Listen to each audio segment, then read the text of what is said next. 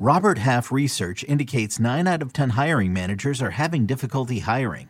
If you have open roles, chances are you're feeling this too. That's why you need Robert Half. Our specialized recruiting professionals engage with our proprietary AI to connect businesses of all sizes with highly skilled talent in finance and accounting, technology, marketing and creative, legal, and administrative and customer support. At Robert Half, we know talent. Visit roberthalf.com today. We're talking about the biggest names to add on your waiver wire for week 2 next on Fantasy Football Today in 5. Welcome to FFT in 5, where week 1 is officially in the books after the Seahawks surprisingly hung on for an upset win over Russell Wilson and the Broncos in a game where Geno Smith really cooked for the first half, at least. The Seahawks offense kind of fell apart once the Broncos got the script down, but I'm here with Dan Schneier. We're going to talk about that game's biggest winners and losers before we move on to the top waiver wire targets for week 2. And Dan, I'm interested in your thoughts on a winner from this game because I'm not sure there's an obvious one. Maybe you think there is. I don't think there's an obvious one at all. As far as winners go, I would say my lean would be Javonte Williams based on the fact that he was more involved than Melvin Gordon, but obviously the fumbles were there. But he was involved in the pass game, which you want to see.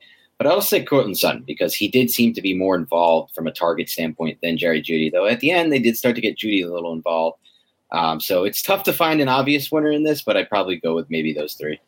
Yeah, Javonte's a tough one because he did get the 12 targets. He was heavily involved in their comeback attempt, but 7 carries to Melvin Gordon's 12. I think you could argue at least relative to expectations. Javonte could be argued as a loser for this week because the game script's not always going to feature as many of those dump offs as we saw to Javonte, but that's fine. We'll move on. Who do you think is a loser from this game? I mean, I have to start with this one, unrelated to fantasy. Nathaniel Hackett, that was one of the worst coaching performances I've ever seen in a debut for a coach. Between the clock management, him and the OC, they were cooking through the air. They just took the ball out of the air, decided to try to play for a field goal. The false starts, all the chaos penalties. But from a fantasy standpoint, the biggest loser for me is Tyler Lockett here because there's just not going to be enough pass volume to go around for him and DK. And it does feel like DK is the lead target here, and he's going to continue to be that way. And he's also the more impressive receiver on, at least for this specific quarterback skill set. Yeah, I was surprised that Geno Smith didn't take more deep shots with DK. Yep. He had 7 targets, 7 catches, 36 yards. That's, you can do the math on that one your own, but not a lot of air yards there. Tyler Lockett, 4 targets, 3 catches, 28 yards. So not a lot going on. The Seahawks got some good production out of a bunch of random tight ends early on. None of them named Noah Fant. So that was pretty bad sign for him.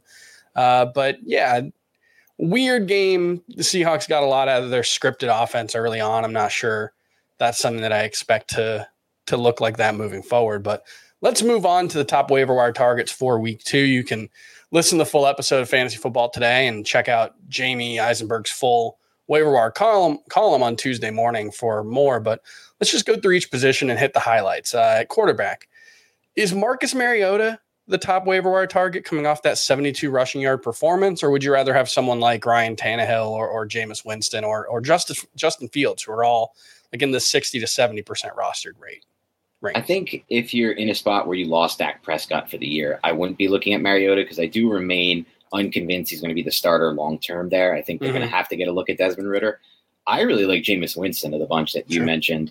I think Winston has the tools right now when it comes to Mike Thomas, who's showing again why he's the best red zone receiver in the NFL with his body control and his ability on those back shoulder balls.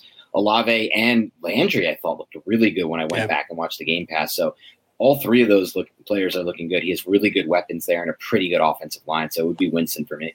All right. At running back, is Jeff Wilson's the obvious top choice with Elijah Mitchell out, at least it sounds like 6 to 8 weeks. Najee Harris, they're saying it's not a serious injury, but I think Jaylen Warren's still going to be worth rostering just because this is already a recurrence of the injury that Najee Harris was dealing with in training camp. But Wilson's going to be the main guy if you need someone for week 2, especially. And look, if you're like me and you have a team with Cam Akers and Devin Singletary as your top 2 running backs, you might need to blow the bank on Jeff Wilson. How much of your fab budget would you bet on him? I really like Wilson. I'm not as big on Warren because I just think that from what I saw from that offensive line with the Steelers, it's disaster zone, and Mitch was really bad. But as far as Wilson goes, he has a proven track record of having some fantasy success, albeit on a small sample size, within the same system. The biggest issue, though, for me with Wilson, which is why I probably only spend like 35 to 40% of my budget, is this 49ers offensive line has been trending down. It was considerably worse last season than it was the year before. And from what I saw in week 1 against the Bears front that lost its 2 best players, Nakeem Hicks and Khalil Mack, I was really disappointed with that 49ers offensive line. So I'm a bit scared now of really that entire offense. All right, rank these wide receivers in terms of your priority ad list. Tyler Boyd, with T. Higgins dealing with that concussion. Yes. Jarvis Landry, like you mentioned, 114 yards in the opener. Sterling Shepard actually looked pretty good, 72 yards, had that big touchdown, showed he's still got some speed, although there was a busted coverage on that one. Mm-hmm. Or Curtis Samuel, who I thought was arguably one of the biggest storylines of week 1. 4 carries, 11 targets, lined up in the backfield a bunch of times. Kind of an East Coast Deebo Samuel. Very, very poor man's Deebo Samuel. But how would you rank Tyler Boyd, Jarvis Landry, Sterling Shepard, and Curtis Samuel? And did I weight it enough to Curtis Samuel's favor? Well, I gotta be honest. Chris deserves all the credit in the world because he called this out as kind of a Deebo Samuel light roll about like a month and a half ago. On if you can dig back and find it if you went back through our website, but. It's really interesting to me to see how Scott Turner used him, the coordinator for the Commanders. It was almost like this wasn't Terry McLaurin's target share. There was almost like an even split between the 3 of them. So I really like Samuel. The first one for me would be Jarvis Landry because I was just so insanely impressed with what he was able to do out there and really how he looked. It looked like the prime Landry. So I'd go Landry, Samuel, and Shepard. And who was the 4th one you mentioned? Tyler Boyd. Yeah, Boyd would still be last for me. I think this concussion won't linger too long. All right. Any tight ends worth adding? I like Gerald Everett at 59% rostered. I think he's probably the obvious one. Yeah, Everett for me was someone I drafted in all leagues. He was my version of the Alberto or David Njoku, whoever everybody liked as their last round tight end. I think he's a receiver playing the tight end position. I think Justin Herbert raved about him on the Yahoo Sports podcast with Austin Eckler. So did Eckler. And he had a great camp and it converted to week 1. And that was a really tough catch he made on a laser from Herbert, and he had great body control to get in the end zone. So it won't be there every week. It's never there every week for anyone but Travis Kelce basically these days, but it'll be there sometimes.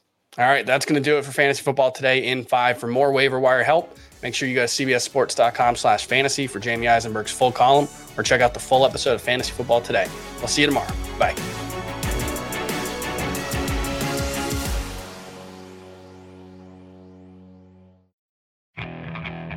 Okay. Picture this. It's Friday afternoon when a thought hits you. I can waste another weekend doing the same old whatever, or I can conquer it.